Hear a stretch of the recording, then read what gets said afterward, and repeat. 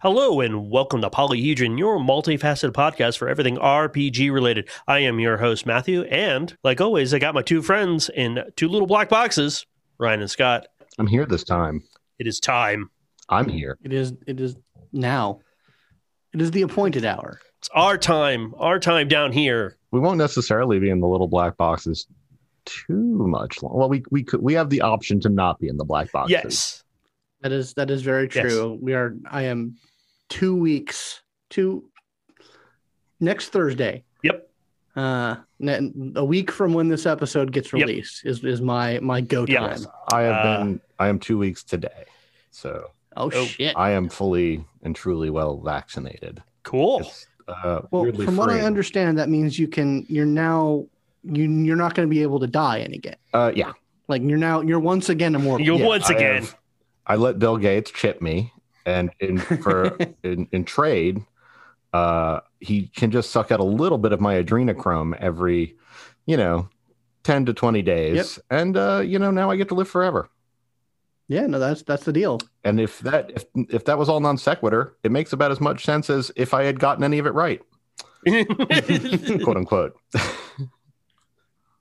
Well, guys, before we get started, I really need to talk to you guys about Microsoft Surface. It's really an innovative platform that I think brings a lot to the role-playing industry. Scott, where did that come from? I don't understand it. You were talking about something else, and you just spouted off like you were in a commercial. All I heard was the screaming of crows. Wait, did you get the Pfizer or the Moderna? Pfizer.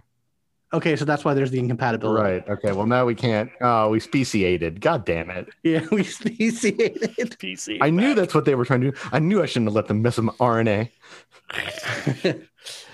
Yeah, if you couldn't get it, infer, we all had our second shots. We are all just counting down the hours just so we can go do something. I don't know, man. Like, this entire thing has fucked my brain up a little bit because the idea of going to a place where I would have to breathe the same air as other people still freaks me right the shit out.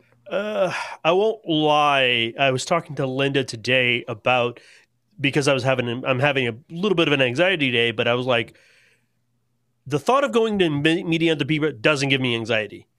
The next step after, which is the weird obligation / calendar that I have to like start mentally keeping track of like, oh, I'm going to go off and do this instead of I've gotten so used to just hanging around my house on the weekends and stuff. Like, yeah, logging into your portal of interaction. Right. Yeah. It just where now I have to like make a schedule. And it's a transition that I'm not particularly fond of right now myself. I was built for this.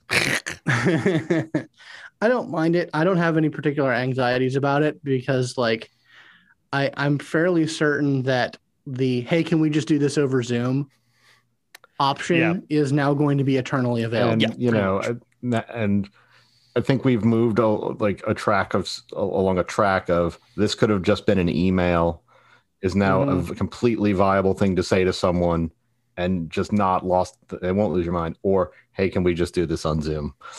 Yep. Yeah, like I am hoping that there's going to be a significant pushback to the inevitable. I'm old and I don't understand that work from home is effectively, identical from going into the office. And thus I'm going to try and force people back into the office. I'm hoping that the pushback against that will be vigorous enough to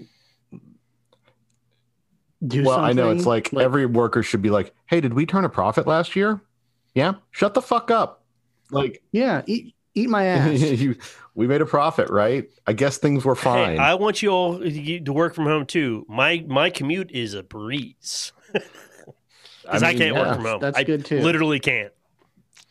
I eternally rankle at the thought that I need to be, in the supervision of teacher. Yeah.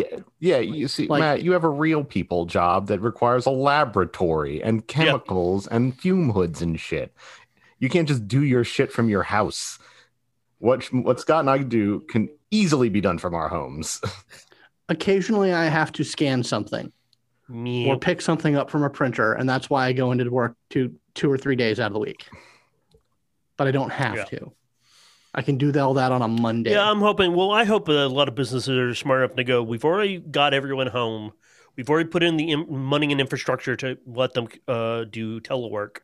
why don't we just keep it doing, because they're going to have more free time. They'll be more relaxed. They can do stuff from home. Also, another thing me and Linda were talking about is there's still a lot of people with kids not in school. That's a big problem. Mhm. It's a huge problem. Well, I mean, also, I mean, if you think about it, it means that people can, like, businesses can spend less on office space. Yes. Which is not cheap. It's not Nope. cheap, and hey, that might cause a fucking crisis in office landlords. But fuck Oh no, them. landlords are sad. Yeah, Oh no, they're not Landlords. humans to me. So whatever. Also, people can put their fucking money where their mouth is, and take the carbon deficits for not having to fucking commute. People have to commute Yeah. to work. Not to drive as much. Yep. Yeah, You can do. like take that for a win. Yep.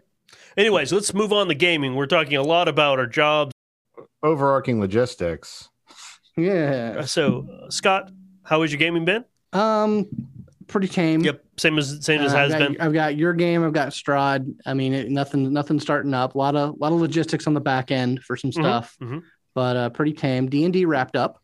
Yes, officially. It is officially complete and available to the world, which is nice. I really liked playing that and running that. It was a fun game to run, and now it's completely done. Yep. Blood Covenant's chunking along, getting all right numbers. All right, numbers. Okay, so all right. I like all right. That sounds nice. Yeah, it's all right. I mean, I get comments on the YouTubes pretty regularly. That's good. So That's engagement. That's important. But yeah, so that's me. Cool. Ryan, what about you? How's gaming? Well, I finished the actual most of the text of Rime of the Frost Maiden last night. Like my players went balls out, like all balls out, like all of their collectibles directly out, and fought like a demi-lich, and then immediately fought all of Oral's 3 forms in a row. Jesus. Yeah, and they won, which is, I mean, fuck and yeah. they didn't drop. Like no one got dropped. So good job on them. So I'm gonna have to wrap up a few things in the final chapter, and I'm gonna make my own. Wow, I'm surprised you are done. You are done with Ryan. Yeah, we are done with Rime of the Frost Maiden. The only thing that they haven't done is collected their Staff of Power and Scroll of Tarask summoning. Yeah, that's a little tiny spoiler. There is a Scroll of Tarask summoning that is a optional. This is how you deal with Laurel button. There is it is one way to deal with Auril for sure. It's real rough if you do it that way. And the book has suggestions on the aftermath of said pushing that button. My players are going to just... They become kind of a nuclear power at that point. Yeah, they're going to probably... I mean, they're going to destroy the scroll. They've made it very clear that they want to destroy the scroll without it, so it can never be used, because my party's a bunch of good guys. But yes, they made it... The book does tell you what to do depending on where they summon it. Oh, no. Yeah. We're going to go to Waterdeep and just take the city. Yeah, dropping it on Oral's Island is the smartest solution, as it will utterly destroy her form and her castle, and then it will fall into the ocean and go sleepy. Yep. But Nice. anything else is just like, well, that's a problem that someone that is probably you is going to have to deal with somehow. But yeah, other than that, Strahd, I'm planning an Eberron game, which has been a lot of fun. Play my Artificer in that. Love that. Yep. Let me see. What else is there? I mean, we have Mad Mage, which is chugging along, and we're having ourselves a good time. We had a party. We got motivation. We're motivated. Yeah, we had to deal with Manchun and Hanchun. Manchun, and Hanchun. Yeah, and we caught the full brunt of a fucking Staff of Power getting snapped over the knee. And it was I was bad the news one who got bears. the worst of it. Yeah. Oof. Yeah, now 280 damage and go. Ooh. Yeah, it was a rough one. I have evasion, so nah. In a weird bubble, he just teleported his ass into his shadow, got out, he was fine. Yep. I just ate it in the face. Oh well. Just step into the Shadowfell for a moment, step back. So yeah, I guess my life is Dungeons and Dragons for now. That's fine. It's an okay place to be. There's nothing wrong with that. As for my gaming, pretty good. Ravnica is going forward. The mystery deepens. There's obviously some bad guys, some renegades, some fairies, Ravnica guilds that have started doing things to mess with the other guilds, and so that is what we've been doing. We haven't most been just fighting zombies, zombie creatures, and mad scientists. House Orzhov. That's the weirdos who do all the undead shit, right? In Ravnica. That's the goal. That's the Gogori. That's the one I'm a part of. These are, but you said no. That one I wasn't the Golgari. Was it? I only remember their color combination being white black. Yeah, the Golgari were the black ones. I remember Borov, but that wasn't who we were fighting. I stopped playing Magic the Gathering around Ravnica, so I'm fully. It was weird to kind of flip through and be like, oh, so those are Loxodon stats. That makes sense. Yeah, so that's been a lot of fun. I've been running my signing game, which I've intrigued. They actually got into a big old fight, and they're still in the middle of a big old fight. And other than that, my gaming's pretty light, but that's okay. Obviously, with vaccinations, things are going to start turning around. We're going to be doing a lot more things. Also, me and Scott have plane tickets to the night in question. We do. Ooh. Hell yeah, airline miles. Hell yeah. Points. Yeah. Jeez. Yeah, there's so we're just going to skim right onto the news because there's a lot of little things. Yeah, so let's see here. 2 weekends from now, on the 14th through the 16th, I'm going to be taking a small part in it's called TryItCon. It's an online role-playing convention that is organized in a very unorthodox way. I think it's referred to as an unconvention or an unconference, which is a model that is, I believe it's born out of, Silicon Valley tech wankery. But it is essentially organized sort of in reverse in that they basically open the floodgates of, hey, what does everyone want to see at this convention? And like what games do people want to play? What kind of panels do people want to see? And then they schedule it off of the responses that they get. Oh, okay. Interesting. And someone asked if anyone would be willing to run a game of Trinity Continuum Aeon, and I jumped at it. So on Sunday the 16th at 3 p.m., I'll be running a session of Trinity Continuum Aeon. You can sign up for the con and sign up for that slot at tryitcon.com. I will put a link in the show notes. Absolutely. And there's a bunch of other game sessions and a bunch of other events and panels and workshops. And I believe it is all going to various charities. Cool. Oh, that's great. In terms of where your money goes. So come game with me. Check it out. Yeah, try it out. Try it. Yeah. Yeah, that sounds interesting. It's cool. I guess they just did a whole bunch of surveying and just general internet information gathering.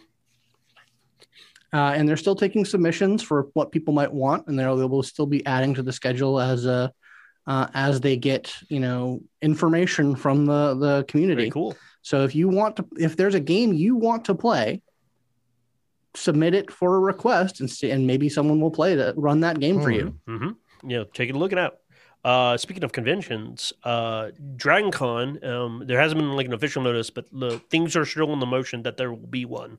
Obviously, 2 months out, we'll know if it's going to be yay or nay. So we'll see. But there is some people working on the back end to start getting that up and running. Also, Gen Con's doing something interesting. We are having Gen Con. It is going to be out in September. And they're doing something unique. They're called pop-up Gen Cons at your local store. And you can local stores can sign up for this. They can run things. But if they do it, they'll get official Gen Con merch and the like. And you only have to pay $5 to participate. Interesting. Yeah. In other news, since we were talking about D&D earlier, have you guys noticed this? So they've been teasing out a little bit of the Van Ritten's Guide to Ravenloft. They're going to have entries in that book that are very interesting because they explain explicitly what different genres of horror exist.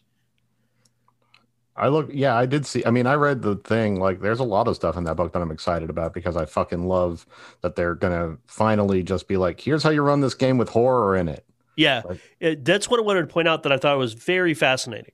I don't really need to be handheld on that, but I do like ideas.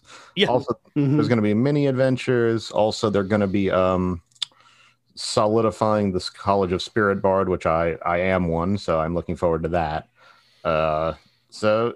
And how to make like Domains of Dread, which are kind of like, little shithole demi-planes where everything's awful. Oh, do you want your homebrew to be quasi into official D&D? There you go. Well, yeah, it's kind of like, hey, do you want to make your own place that's kind of like Ravenloft? Yep. Here's how you do it. You want a place where your pet lich or your pet vampire or fucking mummy lord or whatever the fuck big bad enemy that you've cooked up, a little place for him to be awful in. Yeah. That's what I like about it is like they have like these little interesting badges that each explain like what cosmic horror is, what body horror is, what ghost stories are like very distinct and discrete explanations. And I really like that. I did not know they were going to do that, and I think that's going to be a great resource for like game masters and dungeon masters. And if you're someone who partakes of the horror genre a lot, it's kind of like the doy. Right. But these books are supposed to. The whole point of D&D now, or at least what they're trying to do, is include new people and get new people. So what if you don't? Like, what if you're like 18 and haven't read a million books because you're sad? Maybe you do need a little bit of a push forward, or maybe you don't want to try to read H.P. Lovecraft, or because I don't want to do that. And you just need to like you like the idea of cosmic horror, but you don't quite know what all the beats of it are. So, yeah, I think that's a really useful thing to, as a sort of a setting guide. I'm very excited for that book. No, that's pretty, pretty. I like that. I like that they're playing with their genre, and well, I mean, it's almost to be expected because D&D is the giant monster in the room that consumes all things. Well, yeah, you have to figure out how to run everything in D&D. The only thing that they don't everything have is a true D&D, sci-fi setting. All things are D&D. Yeah, there's a lot of constant backlash on Twitter and other spheres about D&D and can it be used for everything? Should it not be used for everything?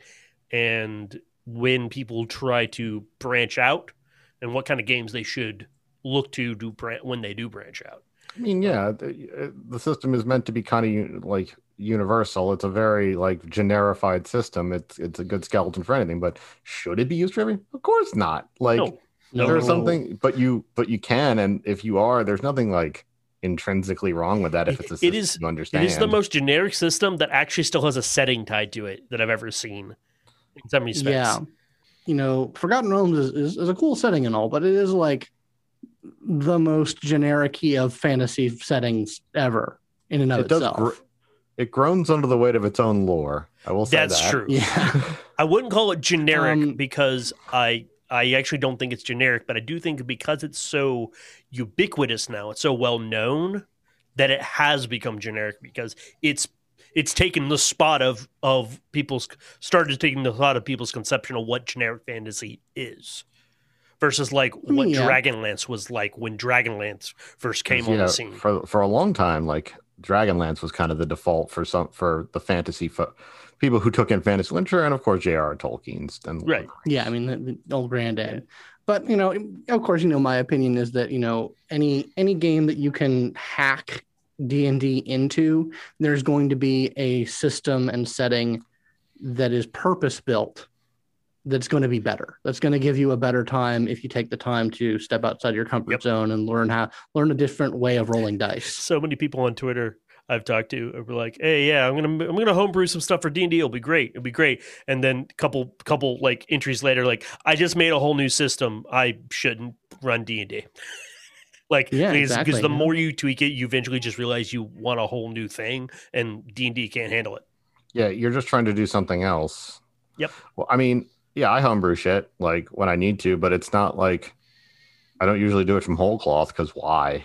Yeah. Yeah, you're not reinventing the wheel. I mean, I need something that gives a feeling and gives an impression when it's seen. Like, I don't need a whole system for that. Change the energy type on a thing and describe it funny. Didn't it? Ding. Yeah, reskinning is its own beast. Yep. In other news, there's not too much else. There's a cool little free game that you can get right now. It's called Wicked Ones. It is a Forge in the Dark game where you play the monsters building a lair, a dungeon, almost like you're keeping it. I see. Okay. And do you have to say keep some guys out of it? Yeah, you gotta fight these typical heroes, but you have to fight them. You're not playing those guys. Wow, that's what a completely original idea that no one's ever had. Actually, before. I love it. I absolutely adore it. I love Dungeon. It hasn't been done for tabletop, and that's great. Like, I fucking love Dungeon Keeper. It's totally free though. Like the whole book, the standard book is free on their website. Downloading that shit now from Bandit Camp. Obviously, link in the show notes. Well, that's just nice of them. Yeah, that's cool. They have playbooks because it's Forged in the Dark, but then you have like different themes for all the dungeons. I like that because I've always I thought Dungeon Keeper was one of my favorite games when I was growing up, and I hated that the third one was awful. Wasn't it mobile? It was like mobile, and there was like a stupid amount of in-game transactions. Yeah, so it was a mobile game. Skinner boxes, and I seem to remember a Jimquisition about it. Yeah, a while when I was going back through the back catalog and it being like, oh, that's heartbreaking. Yeah, because Dungeon Keeper 2 was so much fun. It was just so silly and so much fun. Speaking of Jimquisition, their latest their latest video had some of their wrestling. Oh boy, I haven't seen it yet. It's quite entertaining. Yep. I've been really digging the sort of Dadaist interstitial bits. Yes, they're those actually have a hard time sometimes. They get on my nerves a little bit. Yep. Yep. That's why they did it.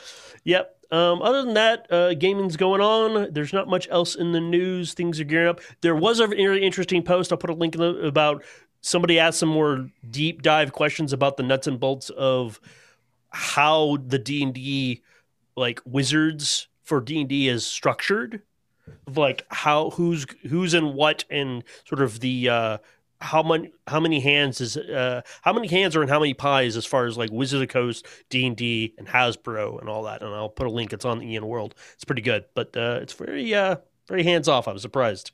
But we're going to move right on into the main topic, which, Scott, being the brains of the bunch, why don't you take us in? So this is a topic that's kind of been in the back burner of my mind for a while, and that is the nuts and bolts, the logistics of running a LARP. Now, my main experience with running a LARP has been both Boffer and Salon, for the most part. I haven't really gotten my hands into the bespoke or a blockbuster style as of yet. I'm not opposed to it, but I ran haunted houses, which is kind of like running a blockbuster LARP, which because it has its own weird. It's interesting how similar the feel. I'm sure the feel is of just having to put on a production. You know? Yeah. But there's a lot that goes into it behind the scenes. I mean, there's from everything from like getting the site, organizing character sheets, dealing with downtimes, managing like the nuts and bolts managing of the game as it's going on. There's a lot going on. There's a lot that we can talk about. And there's a lot of outside of that too. There's on-site logistics, which is when the game is starting up and running. Who's going to move things? That's usually a pretty important question. Yep. And then there's off-site logistics, which is the stuff that's handled between games, which bleeds directly. Both of them bleed into each other.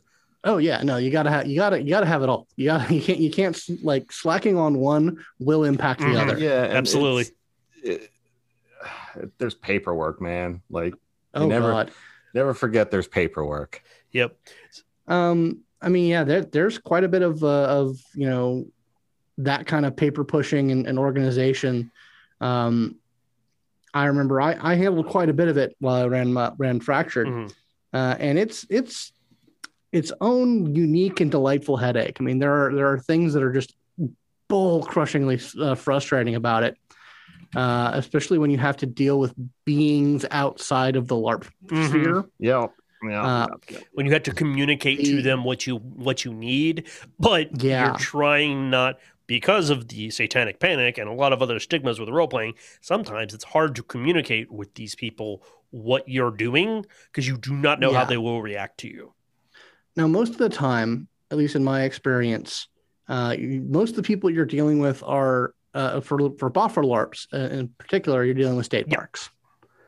And you might get the occasional weird comment with them, but I think by now most state parks that have LARP sites, like sites that are appropriate for LARPs, they've seen it, time and time again. Like they know generally what goes on, and with the exception of a couple of places that have been spoiled by bad actors or are themselves shitty people who just don't want to play ball, most of them get it.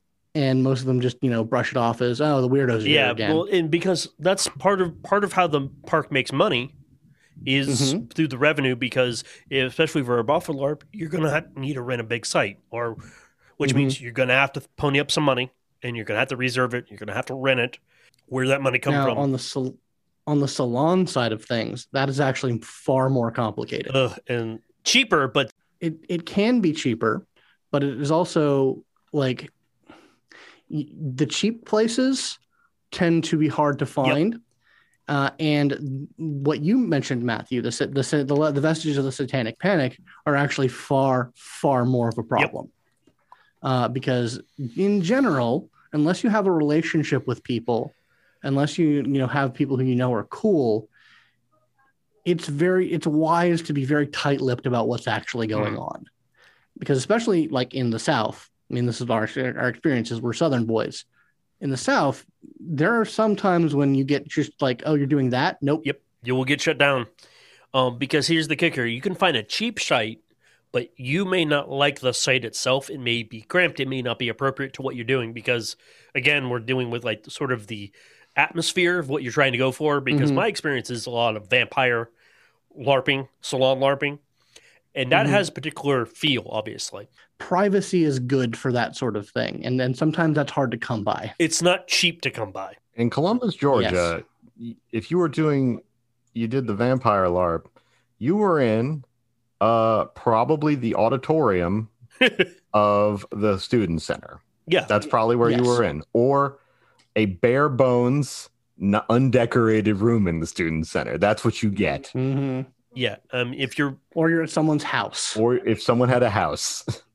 That's actually the one that gets me the most. Is like the house is the weirdest part for me because houses, you're probably in a player's house, which means their house, their rules, but also there's a power dynamic at play. Also, most houses aren't built for like 20, 30, 40 people. Yeah, that's not going to be comfortable for anyone to do, no matter how low the price point is, as it were. And you're always dealing with, well, we can't be in this part of the house, and power, like you said, power dynamics. Rare is the place where it's like, oh, I'm the guy running the game and I have a huge house that's perfect for gaming. Like, okay, that's great. Oh yeah, you live in a mansion. What? Okay, I mean, we have been in one game like that. Well, I have a long time ago, a while ago, but the scene kind of got blown up pretty quickly, and we had to bail out because it was just back in the heyday of the cam and like the height of sort of salon LARPing that I was a part of. There was enough people because they had like 40, 50 players on the reg. So they had enough money that they could request to run the game to rent like small ballrooms and stuff at like motels and small hotels that actually could accommodate the space and have sort of the atmosphere and the logistics. Yeah, a lot of restaurants have like banquet halls, basically, like small banquet halls, and that's I'm guessing that is kind of where you have to look but who knows? I mean, that could be insanely expensive depending on who you are. Yeah. I mean, and there's sometimes like I know I've done it sometimes in bars that have like a back room for events. And there's those are places where there's a 2-drink minimum for game. Which, that can be fun or not. Or not, depending on who's drinking. Yeah. Because yeah. two drink, that's a minimum, not maximum. Yeah, so I mean, it is a mixed bag, and it is probably one of the most frustrating times. Especially like there have been times in my experience when you get a site pulled out from under you. Oh yeah, absolutely. Yeah, that's the worst. Like, and you have to like either weather or something happens with the site itself, or politics occur in sometimes. And you find yourself scrambling. I mean, we had one fairly big thematic site that got event that got completely, the venue had to be completely changed and arranged on the fly, essentially. Yep. Which that was not a good time. I got that call on the way home, and I had to drink. before I told anyone. I had to get a drink in me because I was just so fucked up about it. Oh my God. But it worked out. So yeah, that site is probably the biggest headache in terms of logistics. Where are people going to sit down? Because LARPing is obviously not like table, like you can't just be around a table doing it. The whole point of LARPing is to be and try to fill physical space with the game. Yeah.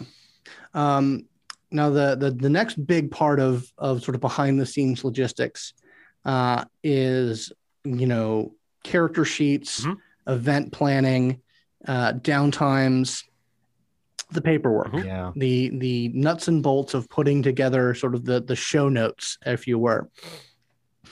And I'm going to tell you right here, right now, if you're not using Google Docs, you're dumb. Yeah, if you're not doing some form of I've never run a LARP, but if I did, I know how I would store that information and how I would go about it. Google has all sorts of free tools for this shit. Yeah, Google Docs is pound for pound the most powerful and useful tool. Like Google Spreadsheets, Google Docs documents, like surveys, Google, surveys.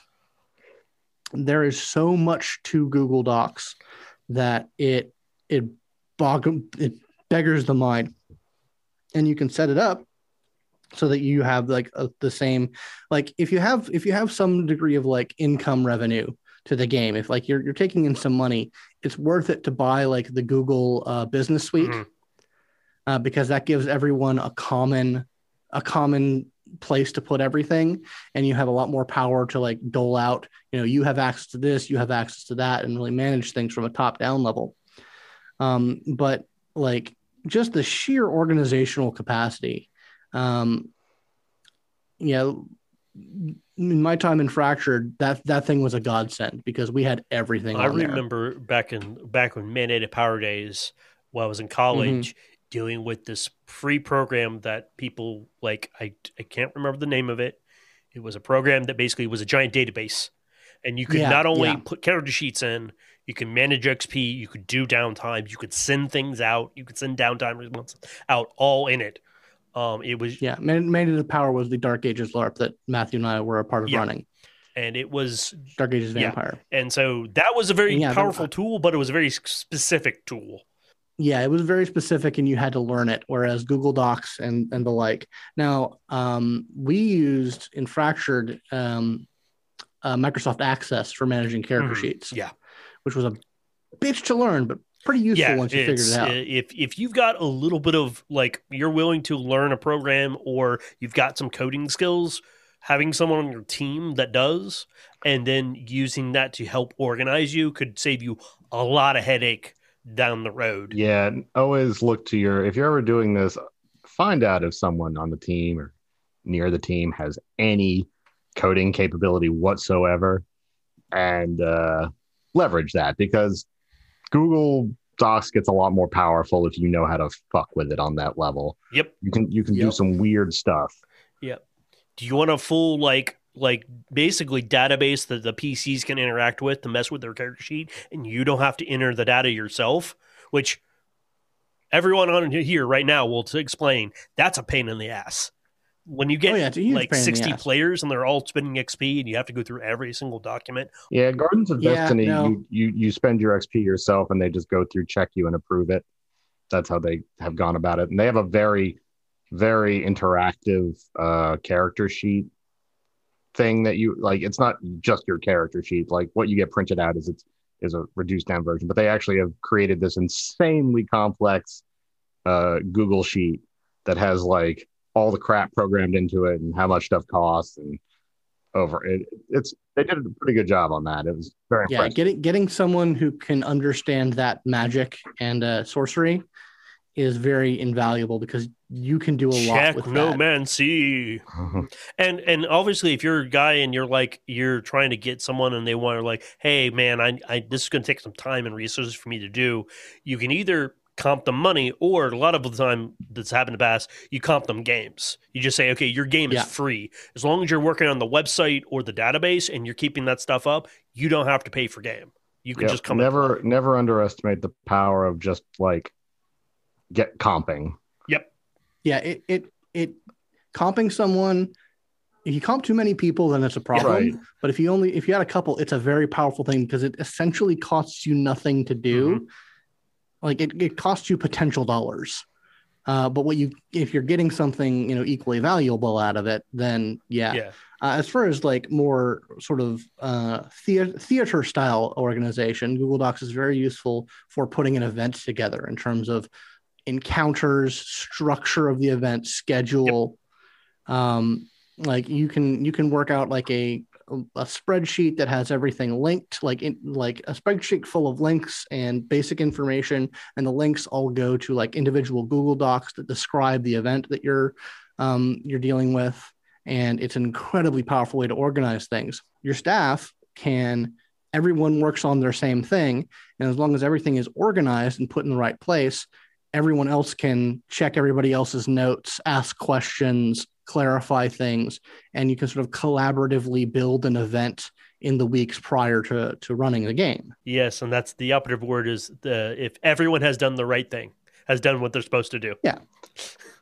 That's its own. I mean, its own. Let's assume that you're dealing with a group of respectful, punctual, thoughtful people who understand what their responsibilities are and who believe in a thing called collaboration. Yes. Even a thing called collaboration. Let's assume that that's what your LARP staff is. I mean, how would it be otherwise? I cannot possibly be. Everyone's an angel. Everyone's a Jim. Anyways, my note on that, something you mentioned, Scott, was so for Salon LARP, you're likely in a business or in a sort of commercial area, urban area, which means you probably have cell signal, if not Wi-Fi. Yeah. Buffer LARPing, especially out in a state park, you can't rely on that. So you're going to try to print off what you need for game. Our approach to that while running Fractured evolved quite significantly. We started off printing out damn near everything every game. And once again, I was doing a lot of that, and I came to the point where we don't need to do this. Everyone has a phone, or everyone can print their shit out. Like we don't have to hand beat these people pieces of paper in order for them to have the stuff that they need. For the most part, the entire player base has access to the internet while they're not here. And if they do not, for whatever reason, they probably know someone who will help them. Yeah, exactly. I mean, and as long as you get people's character sheets and downtimes out to them in a reasonable amount of time before game, even up to a couple find of days. A way to print out. Also, honestly, releasing people's character sheets before the game is much better because then you can. Because I've definitely never had my character sheet be wrong, and by that I mean it's happened to me so many times because. Like you guys said, it fucking sucks to do 60 of them. And sometimes your brain melts, I'm sure. And, I've found that it's better to release it out to them, to players beforehand so that they can, request corrections or what have you. I don't imagine why, a schema where you always release something day of game on a physical piece of paper, and that's the only thing that your players ever get, Who would do that? I don't know. Well, I that's very old. Like I've said, that's a very old school way of approaching things. We have to kill the past. Yes, and I'm aware. Let it die. But habits die hard. We all know this. And I agree with you. I'm all about new technologies, and I love the idea because that was another thing. Was like we used to get downtimes at game, which is super exciting. Motivates everyone for game. But we found out if you release downtimes about a week before game, it gets even people more excited because they started talking to each other. And organizing and going, planning. Okay, we know we have a module or something we need to do. I need this person, this person, this person. Instead of having all this like high anxiety at game, they've already settled it all out. Everyone's talked about it, and it was smooth sailing from that point forward. Yeah, I don't know if everyone realizes this, but sometimes making plans is like 80% as fun as actually performing them. Mm-hmm. So, like, if you're getting your down as a player, like, I would love getting downtimes early because I could, as a scholar guy, I would need to organize shit like the scholocracy, needed to get their fucking investigation lists together. Like, so we know who's doing what, who's ready to go. So we don't have to fucking scramble Friday night to try to, do logistics stuff so we could actually, instead of blabbing our fucking downtime results to each other real quickly to try to explain shit, those conversations have sort of happened offline and we're actually able to like interact more normally. And like that has multiple benefits to it because sometimes I know when I wrote downtimes, and we'll talk about downtimes in more detail. When I wrote downtimes, I like to do things interconnected. I like to put pieces of a mystery or a puzzle in different places so that when people had the opportunity to compare notes and talk about them in a less hectic environment, people would more often see where the points connect to. And on the sort of the more logistical end of it, when the players have their plan for like getting their shit done and acting on their downtimes, that means that you can front load like the big, planning investigations, and you're not haphazardly doing things. It actually makes the game itself run smoother. Yes. Because based on what you've given them, to expect, okay, I'm going to be hit with an investigation within the first hour. Yeah. And that's going to help me build out the sequence of events so that they have the right information at the right time. And that's just a boon. Like I found that's a boon, and that's a boon in terms of, I think we released downtimes early in our Salon LARPs as well. Yes, I think so. At least by a couple of days, at least a couple of days. It was a lot easier. Yeah, and I think for Salon it has its benefits too because Salon LARPs have this thing of being much shorter in time. So you really, when you're at a Salon LARP, the tension's on to like whatever goal you have set for yourself and you want to accomplish, right? Like you got to get it done. I have 4 hours to get this shit done. Correct. And if I don't have the right pieces in place, like that's going to be fucking stressful. Yep. In the not fun way. Like there's the fun stress and the not fun stress. Right. Mm-hmm. But jumping back just one sec to Boffer one more time. As a guy who likes doing Friday night monster shifts so that I can get all my shitty fighting out of the way when I'm fighting people who, I don't want to hurt that bad. It's actually a boon to have your downtimes because, there's a lot of stuff. It's like, well, if I know when I'm going to be around now, and I know when I can plan around, you don't have to be like, fuck, I got this monster shift and now I got to do this investigation. Yeah. So you can actually plan around it a lot better. It's and that's another logistical thing that you have to do is organizing monster shifts. Assuming you have them, but yes. Yeah. If you have a thing with a game with monster shifts, that can be its own logistical puzzle to solve. Ooh, herding cats and kittens everywhere. Herding kittens, because you seldom want to say, like, you seldom want to do a thing where you assign people monster shifts. That's never going to give anyone the good feels. Most of the time that I have not been assigned a monster shift in ever, as far as I'm aware of. Now you might suggest someone take a particular monster shift. Now. Or suggest that they don't take that a particular monster but as shift. a player, your players fucking love that shit when it happens. It's like, ooh, I wonder what's going to happen to me. Yeah, because you're that's part of the logistics of organizing. Like maybe you need that player in play to be the character because something very character driven has happened, or it's great for the player because they're like, no, the staff has called on me as a player to be on monster shift at this time because they want me specifically to do something for them, something that we've either talked about or something new has come about that they're like, we want this player to play this thing, and everyone loves feeling a little special.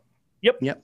And also offering the ability to select your monster shifts ahead of time helps the planning of the event, because if you know when you're going to have specific people or when specific people aren't going to be available in play, it helps you build out your schedule and arrange things so that you never have that horrible situation of this thing that I built for this one particular group or one particular player didn't go off the way it should have because someone wasn't there. Yeah, or just like, we didn't. You don't want your NPC just hanging out in tavern, man. The missing out is a huge anxiety, a huge issue, and firstly for your players, because you're like, oh, I've been working on this thing, but I have to go, and there was a mix-up in scheduling, and I wasn't available to do this, and now everything got thrown out. It can be a giant headache. Yeah, you have to do that dance, and you have to do it well, because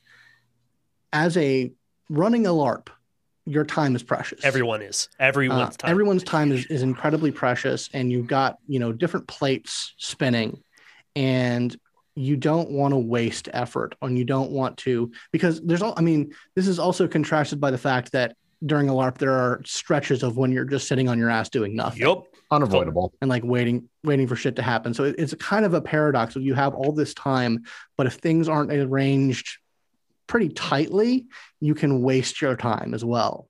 Like going back to the Google Docs thing, like making the schedule for the staff side of things, like keeping everyone on task. Like, I need this to happen around 10 a.m. I need this to happen around 1 a.m. I actually have a question about scheduling stuff, because I've never actually been a part of a offer LARP staff. Do you guys have fallbacks? Do you guys have plan Bs? Yeah, usually, yeah. Built-in flexibility. Yeah. Sure. For when shit goes wrong or whatnot. Like, even if it was just like plan B, whoop them. Well, it's not even it's not even written out. A lot of it's like, oh, we can't do, like, something happens, maybe a person leaves early or another shows up and they're like, okay, we can't do this thing. Move this up from Saturday to Friday night. Gotcha. Just go ahead and move it. Change the schedule around. More agile than that. So much. It's got to be agile. And usually you lose a few things on a schedule like that. Sometimes you just have things that you have to put off for another game, or that just it gets eaten by the gods of time. Suggestion: if you're making a schedule for a game, put more shit on that you're going to possibly be able to fit in, because that way you don't have to make anything up, and you will always have things to just punt off for later. Like, that being said, sometimes it's fun to make shit up. That's fair. Sometimes you have to. Like, there's no getting around that. I mean, if you got a good one. Yeah. Sometimes you got a good one. I can't count the number of times that I, was bored or there was a stretch, and I either had an existing NPC that I was like, I'll just go be this guy, or I had to just create something whole cloth to throw into it. Oh, Marcel. Oh, Marcel. Oh, he was so good. He was so fun. He was so evil. So he wasn't evil. He was nowhere near as evil as some That's people. true. That's true. Me included. There's always, you can all building in times where, everyone has time to rest. That's also very good. That's also good, because, no one wants to be on the whole game. It's exhausting. They will die. They will fall over, and you'll be useless. Also, we're all old and kind of fat, so yeah. And well, not all of us. Some of us are young. Some people are young and spry, and the new blood. And that's actually a problem, because they're too young and they're too spry, and they want to do things all the time. And I want to drink their blood, so I can become young and spry. Daddy is very tired and cannot do that for you right now. Please be quiet. Go away. Well, I will say, like, that's one of the best things. Like, it can be like existentially tiring, but having a crop of like eager young people who want to go kick some ass, that's very Yeah, good. it is. It is. Yes, go do that, and I'll watch from the sideline drinking Gatorade. Yeah. Speaking of Gatorade, I want to jump to a different part of logistics. Oh, For yeah. every glass of water, drink another glass of water. Yeah, exactly. Food and water. This pertains a little bit more to boffer LARPing than to normal salon LARPing, but I promise you, salon involves it too. Oh yeah. Depending on how long you're going to be doing the game, you're going to need to think about food. And boffer LARPing, a lot of time that means you need to have a staff member or likely a very helpful player who's taken upon their shoulders to be in charge of the kitchen. It is the most grand pain in the ass. Yep, it is the most unsung thing, and generally you comp that person a game because their job is mostly going to be just sticking their ass in the tavern, cooking food, or organizing and leading other people to help you cook food. Yeah, tavern shifts are another type of monster shift. And salon also like it's probably less of a problem because, as Ryan mentioned, salon games tend to be shorter. You can either eat before or after. But you could also make food a part of the game. Yes. I remember there was one vampire game where we basically filled my kitchen table with a bunch of wine glasses filled with various red juices, and it was the blood was compliments of the prince that night. So we had this sort of very nice, elaborate and we had like some slight red lighting going on. So we had this room filled with like goblets of blood, which was a nice set piece. Not like vampire where eating would be normal for your characters to do, setting something else in one of these banquet halls that we talk about, and actually like there's like a buffet and everyone's setting up and eating and they're still role playing because that's part of what's going on, can be super immersive. So don't forget about that. So something that we employed for 1 days, both Parlor and Boffer, potlucks. Yes, potlucks are a godsend because it offloads that responsibility to players. A vast majority of it. And a lot of the players are aware that they are being offloaded to and enjoy the opportunity. Yeah, I mean, a lot of people like to cook. I like to cook. Some people everyone, and you can just set up a list of all right, these are the things we absolutely need. Who's going to bring them? And somebody go, I will, and you just put their name by it and done. Here's a little hint. Cooking is a form of showing off. Yes. And people like to show off. Oh, yeah. If people are like, oh, that was delicious when we eat the recipe, you feel great. You just feel amazing. So definitely think about food. Never forget about food. Well, I mean, that's the thing that you have to work into your budget. Yes. Which is another logistical thing. Managing the money. There's always the option of just saying, sorry, kids. We will have X amount of sandwiches. Of peanuts, sandwiches, butters, and jellies. But just make sure you tell people ahead of time. Oh yeah, no, it has to be clearly communicated. Be a normal person. I mean, that's another thing is with food, dietary restrictions.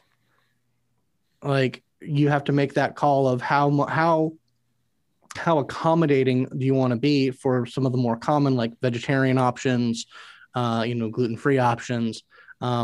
Or, more often than not, you take the stance of if you have a strange dietary accommodation, then you're going to have to be responsible for that. Absolutely. That is the most reasonable thing to do because I'll tell you what, 1 or 2 times they tried to be accommodating for everyone. I didn't particularly enjoy myself terribly much. It's just listen, I get it. It sucks that they have this problem, but dude, you can't make every other piece of food here tastes like fucking garbage. I'm sorry, you just can't.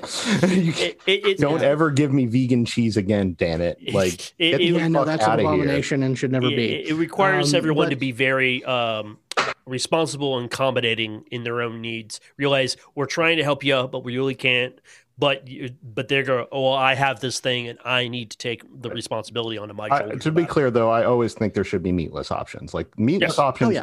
It begins and ends with meat or no meat. For me, everything else is just that's way too specific to have to deal with feeding 60 people, and making the accommodation. But something we mentioned is budget. Yes. Oh yeah. Budget is another area of logistics that you have to take into effect because nothing's free in this world.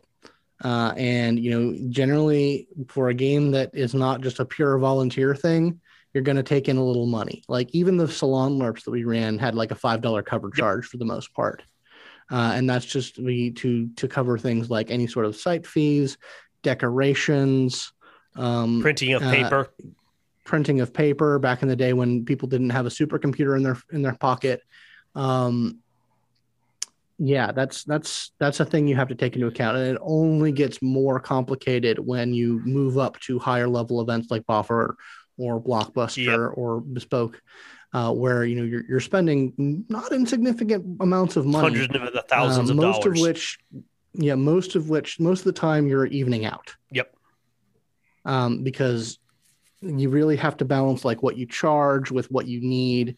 And most of the time, no one's like, there are some for-profit LARP events. I've not ever heard anything good about many of them. It doesn't end well. If you're making a quote unquote profit from a LARP, most likely that's like, well, we're going to inevitably need that money for something else very soon. Yep. Indeed. Yeah. If you get in the red, is it the red or the black? I keep forgetting. The black is when you got the money. Yeah. If you go into the black, hold on to that cash. Because probably you're going to either, if you don't need it for an emergency, you're going to want it eventually for like a cool prop or something. You hire someone to make something really. You're going to want a fucking dragon. Put it in a sweet ass prop fund. Put it in like replacing your damn boffer weapons every once in a while. Yeah, that's another logistics thing that will have to be talked about, especially for boffer LARPs. Or I don't know, go get fucking costuming for people of a normal human size. That's always cool. Costuming and weapons, especially for Boffer LARP, props for both games are big appeal. They bring a lot of atmosphere, but generally they're going to cost money, especially if you want them to look really nice. Legends back in the day, that was kind of one of their big things. And also the rule of three people was big elaborate props were very important. The games cost a little bit more than most games because they put all that money back into the game to provide props. Legends did like big things. They had full face like masks that were handmade, stuff like that. Like then eventually you got to like latex weapons. The little bits matter, and for that kind of stuff, people remember a cool effect. Yes, right. And I think, your LED budget. Sky's the limit on that thing. Like you need as many. Oh yeah, LEDs are great. You need as many funky colored or color changing LEDs as you could possibly have, because they've made making things look like kind of cool way easier. Yeah. If you can get a fog machine or two. Yep. Not super expensive either. You can do it. That's relatively easy to get. Just remember to not cripple yourself when using a fog machine. Yeah, no. As someone who has gotten a second-degree burn from accidentally grabbing a fog machine the wrong way, let me tell you. Oh no, you don't want it. But back to more of a narrative construction. We talked about downtimes. Yep. Downtimes can be a big logistical thing, but they can be incredibly valuable because other than like encounter design and putting together a schedule and putting together like the encounters, downtimes, in my opinion, are how you steer the ship. Because they are the control. That is where the players get their information. That's where they can act in a manner that frames their own experiences. Also, it's where they tell you what's important to them.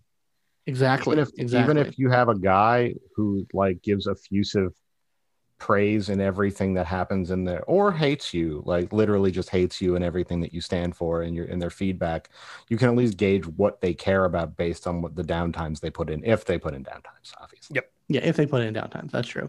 A lot of you'll have some people who really like the downtime game, and those are the people that are that's the more useful way of judging where things are going. Some people just do, hey, I make money, or, I fight monsters or whatever, do like sort of very base, like mechanical stuff. But for things like scholarship and diplomacy, mercantile for sometimes, you can really, like I said, steer the ship and chart the course into areas that will be entertaining for everyone. Oh, absolutely, 100%. Downtimes help frame out the game too. Like in some respects, you're offloading a little bit of the event's overall design and flow based on the downtimes that players give you. Because you're like, oh, they did these several different things. Well, this would be a good point to hit these certain buttons because they've obviously been working towards this. So let's do that. If you just see an overwhelming amount of effort focused to a very specific thing, whether you expect it or not, obviously it would probably, unless it's like utterly ridiculous, like might be good to, put some feedback on. Yeah, throw a couple of encounters based around that thing. Obviously people put a lot of effort in. Yeah, and exactly. And it's also a manner of rewarding the player. Of like, you have put in a lot of diligent effort that you could have put elsewhere. So when you hit a milestone or achieve a goal in your downtimes, like, you can give some real juice through the downtimes. And it's also a way of establishing a relationship with players. If you can, like, it's a way of like collaboratively telling a story. Like I remember a lot of times I use downtimes to tell a character, help build a character's story. And like, if you know that player's voice and that what generally that characters can do, you can say like, hey, you did something awesome. Like, you got a good result on this downtime. So I'm going to describe, how your character was cool. Right. In addition to the information or whatnot, I'm going to help flesh out your character's story by describing a cool thing you did or an interesting fact that you found in an interesting way. And it's a way of sort of a back and forth of building out to the character's story through sort of the back and forth nuts and bolts of logistics that sometimes you can take a little bit more time into downtime than you can in the thick of it. Oh, yeah, absolutely. I mean, it lets you be more thoughtful. And like, just for the logistics of dealing with downtimes is that it can be very fulfilling because, just like you explained, Scott, from a staff point of view, they will get some fulfillment out of doing the downtimes. If they're really taking it seriously, they'll go, okay, I get to sit down and write. And I get to examine and think about the game and actually like break it down. I adore writing downtimes. That was one of my favorite things in the world, was to write downtimes. Even the little ones like sorcery initiations, those are always fun. Because that's all character flavors. That's just all flavor stuff. Yeah. Well, also you're not creating any rope to hang yourself with those. Oh yeah. Because one of the things about downtimes that was always a bit of a tightrope to walk is that you really shouldn't reward someone who has like let's just say I got +1 and I did downtime with it. Like, you shouldn't reward that person with like 2 paragraphs of information. 1, why? 2, you just said a whole lot of stuff that, gave yourself a lot of rope to hang yourself with later in case you accidentally like forgot every downtime you ever wrote for that person. Yeah. Well, I mean that's the downtime game is a game in and of itself. When you're at a certain level, the player is wise to attack things that are appropriate to their level. Right. Because there's plenty of like little jobber things in a well-designed LARP. There's going to be stuff for people of various levels to do. I don't know. Or projects that people can start. I don't know, man. I spent a long time talking to people who just were always just like me about it because they just didn't like. Well, no matter what, it is a game, and it's possible to play it well, and it's possible to play it poorly. And there's only so much hand holding that you can do in those scenarios. Yeah, I mean, I don't know how many. It was like. Well, what were you trying to do? What did you do? It's like, I did this. I'm like, do you have a skill in that? I'm like, no. I'm like, what the fuck did you think was going to happen? That's learning the system from a different perspective that a lot of people learn. Because you got to remember, back in the day, because I've been LARPing longer than both of you, there were no downtimes, guys. If you got any communication between you and staff between games, was like a godsend. It was miracle. It was mind-blowing because most games, you didn't know what was going on until you showed the hell up. Yeah. That was it. It was a very, well, yeah, I guess we come from and there are still games that don't have downtimes. Like, not every game has downtimes. Like, downtimes is a part of a boffer LARP is actually a relatively, I guess, kind of a novel thing that we are sort of spoiled with in some cases. A little bit, yes. Yeah, well, I think it's a better way of doing things. It is. Here's why. It's fair. Because some people I've heard in the back in the day would get communications from staff routinely about stuff, but that wasn't universal. Therefore, even if they did not mean to be playing favorites, it became playing favorites because somebody got more access to staff than these other people did. Well, it also sort of gives legs to engagement between games. Yes, absolutely. Like it keeps people invested in what's going on when, maybe the next game isn't for a couple of months. Yeah. Or, maybe there's a global Backstreet Boys reunion tour. I don't know. I've not been in the LARP scene during the time of plague. Yep. But I imagine that anyone worth their salt would do something to engage their players in the long haul. Actually, and I will pay a total shout out to Garden of Destinies. They held essentially virtual LARPs, multiple sessions of these things, and they designed rules to help make them operational. They did scenarios, and they've done these little one shots as well with new characters, just to flesh out the story and to keep their player base engaged with what's going on because they can't do anything about COVID. Which I give them props for that. But it's coming back. The world waking up. So, anything more about logistics? I mean, there are a few more. We've hit the high points, I think. I mean, there is how you handling feedback. Well, I mean, there is when you're in the thick of it, logistics. Yes. On-site logistics. That is a far more visceral process. That it is being a who is going stage to set manager up the module building. Who is? Yeah, who's going to set up the module? Who's going to break down the module building? Oh, fuck that shit, man. I'm tired. Everyone wants to set up. Nobody wants to take it down. I never want to do either. Yeah. That's where you leverage your player base and your volunteers. Like I said, it's a stage manager position. Handling the logistics for that sort of thing is a lot more work-like than it's like working a job site. Yeah. Because you have to manage people, you have to manage physical items, you have to, make sure everything gets put up in time, gets torn down in time. You have to build sets essentially.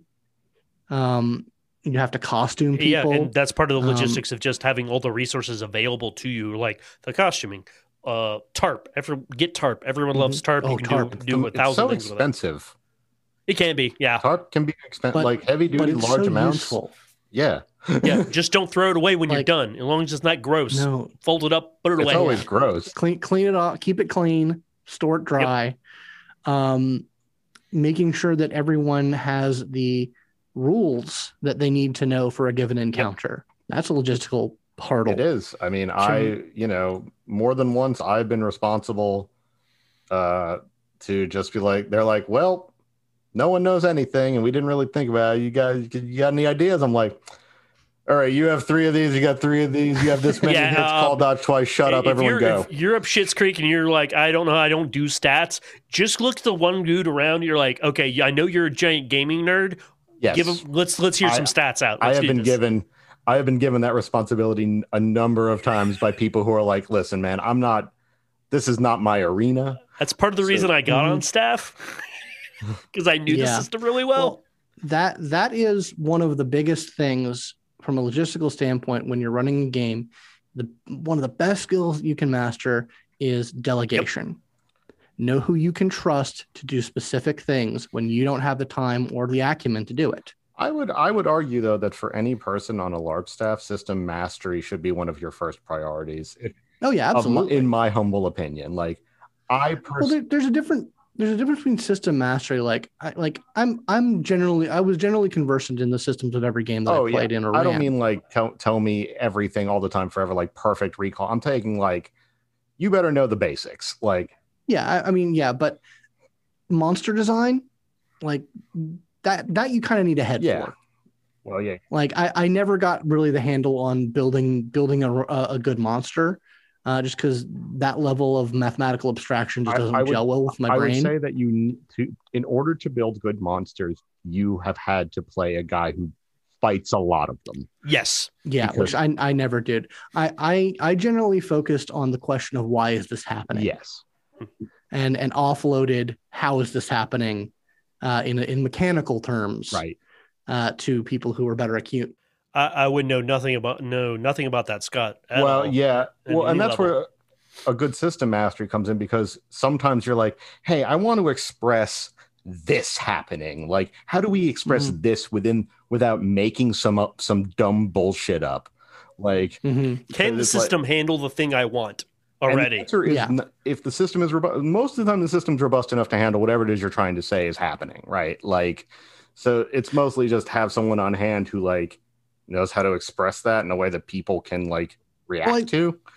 I think like that's one of the bigger that's another big thing, is that no one can do it by themselves. No, absolutely. No. Like, you need a team. You need to have a team of people with overlapping competencies, and that not everyone can do, like, in an individual encounter. Not everyone can handle, like, depending on the size of it. Like a small encounter with like maybe a handful of monsters and a handful of players. Yeah, one person can handle that. But bigger things, you need to be able to communicate. You need to have, trust in your fellow staff members, and, put the right people in the right places to make the machine work. And this might be just being starry-eyed, but in terms of like the downtime and logistics of stuff, like just the fact that you gotta have like a sanity check, right? You have to be like, hey, this is what I'm thinking. Is there anything that has been said in the past that utterly and completely contradicts what I'm about to do here?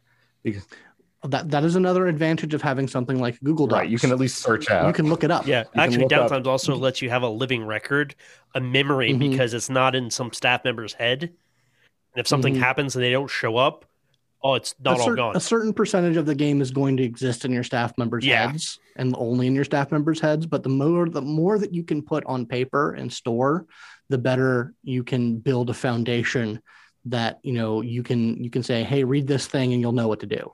Right, like, hey, I know this. Here's a thing. Here are some answers to some basic downtime questions that may come up around this in case I die.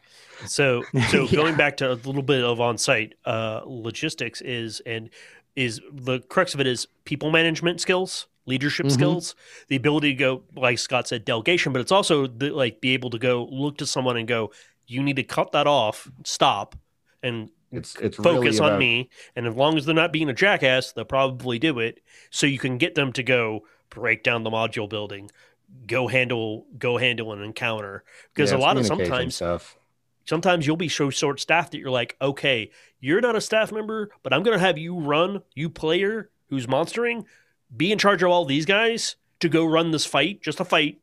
Just go harass the town because I'm tired and I can't do. Daddy needs his drink. Yeah, Daddy needs to go eat something and do other things while that's going on. Well, I mean, that's the advantage of building relationships with your players. Like, not like necessarily bosom buddies or you see them every minute, but understanding who you can rely on and delegating to the people who can handle certain things. Because none of us are here drawing a paycheck. No one's here, doing things like you can afford to push some responsibility and some authority around to make the machine run. Yeah, well, I mean that's why you can't look at this like a business, and you got to look at it more of as a community exercise, like a club, if you will. And like, yeah, sure, some people are slightly more in charge than others. We're a really wacky community theater. Yeah, but it's but everyone's related to everyone because everyone's here trying to have a good time on some level. And it would be nice if like businesses ran a little bit more like, syndicates that had less of a rigid hierarchy structure, where, the lower tier people had more of a say in what would happen. Like they had some ownership and stakes in the situation. Yeah, like they had some sort of collective way to. Yeah, exactly. I never heard this. Bargain. Yeah, you could maybe bargain or something. That's crazy. It's almost like the players help us get to the production so that the production can happen so we can seize it. They can seize. Yeah, exactly. Anyways, I think we're getting on time. but we could talk a lot longer about the details of the different other logistics. And boy, howdy, do we have a list of things not to do. Yeah. Oh, yeah, absolutely. Yeah, no, if your players do actually start to form a union, that's when you bring in the strike breakers. Yeah. Because that's actually a problem. I shouldn't have brought that up. No, never form a union. Let's get Bezos. What are we doing? Bezos, I can't abuse their free labor anymore. Damn it. Also, town government never works. Yeah. So we'll probably reach this subject again, just because there's a lot of more things we can talk about. And always make sure there's chairs. Yeah. There's chairs. There's got to be chairs. People need a place to sit. Chairs and water. Chairs and water, at the very least. No matter what you're running, chairs and water, because everyone's going to want to sit down, and everyone needs to drink water. Yeah, everyone wants to sit down at some point, and everyone needs to drink some water. Yep. Mm-hmm. So from everyone here at Polyhedron, go where your fun is. Go drink some water. And roll some dice. Hello, everyone. Matthew here. If you enjoyed the show, you can always contact us at polyhedronpodcast@gmail.com, as well as at polyhedroncast on Twitter. And if you want to get in touch with me, I'm at Divis Melkab on Twitter. And I'm at Arduous, RJUOUS on Twitter. And if you really want to show your support and get some extra content on the side, head on over to patreon.com/polyhedron.